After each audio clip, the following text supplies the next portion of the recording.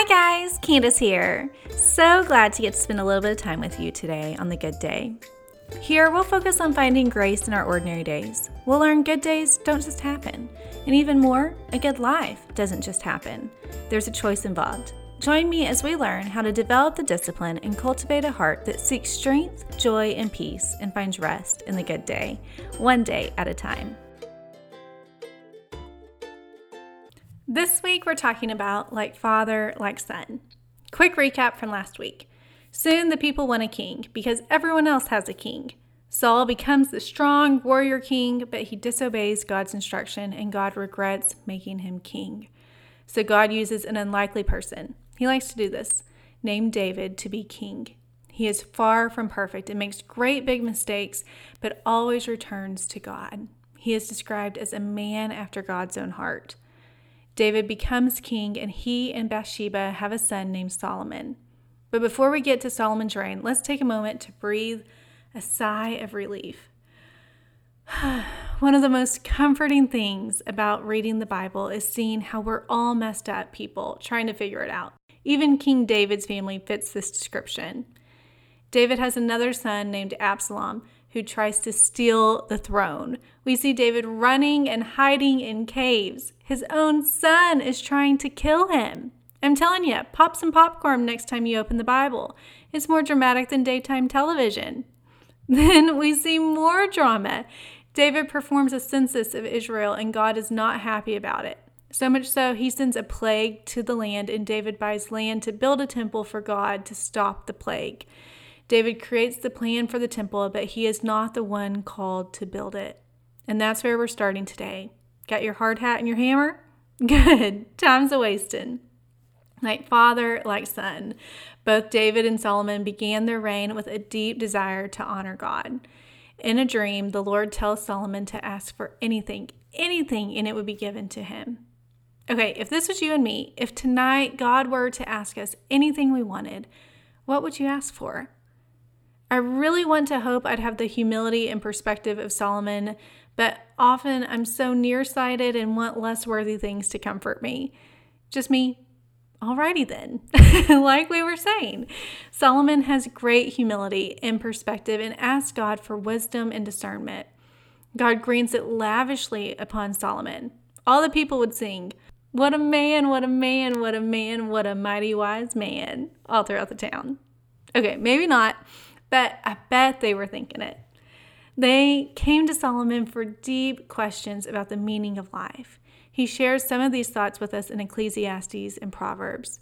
Not only this, but he is focused with the task his father left him, and he builds the temple.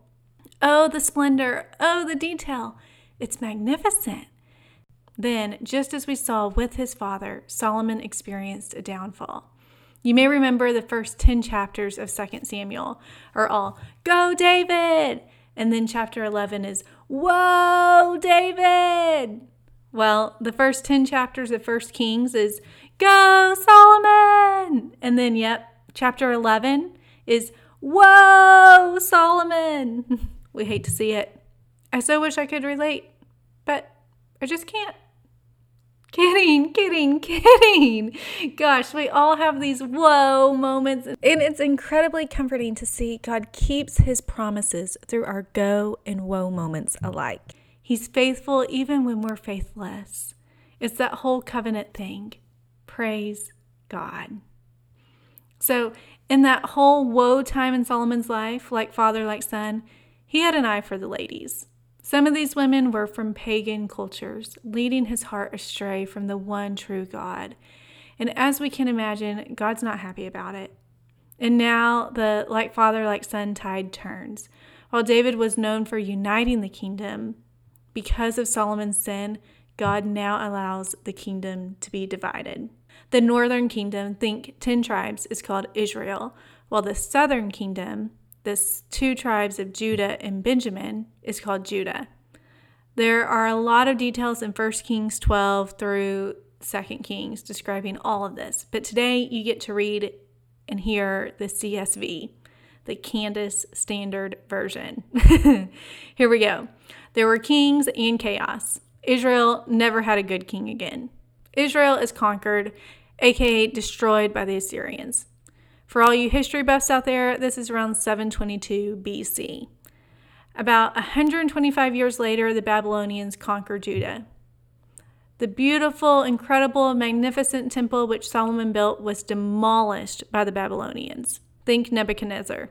Yep, for all my avid VeggieTale fans, this is the bunny, ooh, I love the bunny. And this happened around 586 BC. It's a low, dark time for God's people. The promised land has been taken from them. The temple where the word of God was held is now destroyed. Jews are in exile for 70 years, but not forever. Okay, it is not the end for our beloved Hebrews. After 70 years, Cyrus, the king of Persia, allows the Jews to build a temple in Jerusalem. So now we see some of the Jews return to Judah. Y'all, we have covered so much history together, but there are still 17 more books in the Old Testament. What are these? Don't worry, I'm not going to leave you hanging. We'll cover some of these next week. P.S. I bet you never thought of Grease the musical in relation to the Bible before. But maybe after next week you will. May we find strength in the Word of God. May our joy for reading Scripture grow as we intentionally choose to set aside time to spend reading it each day. May our peace overflow as the Word of God reads us and changes us from the inside out.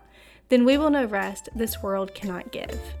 Remember how we said 5 minutes a day can change your day, your life, and even your eternity? Well, I'm sharing what I'll be reading with you this week on my website and on social. I really hope you'll join me. The good life, well, it starts with a good day, then another, then another. Let's choose to live the good day, one day at a time.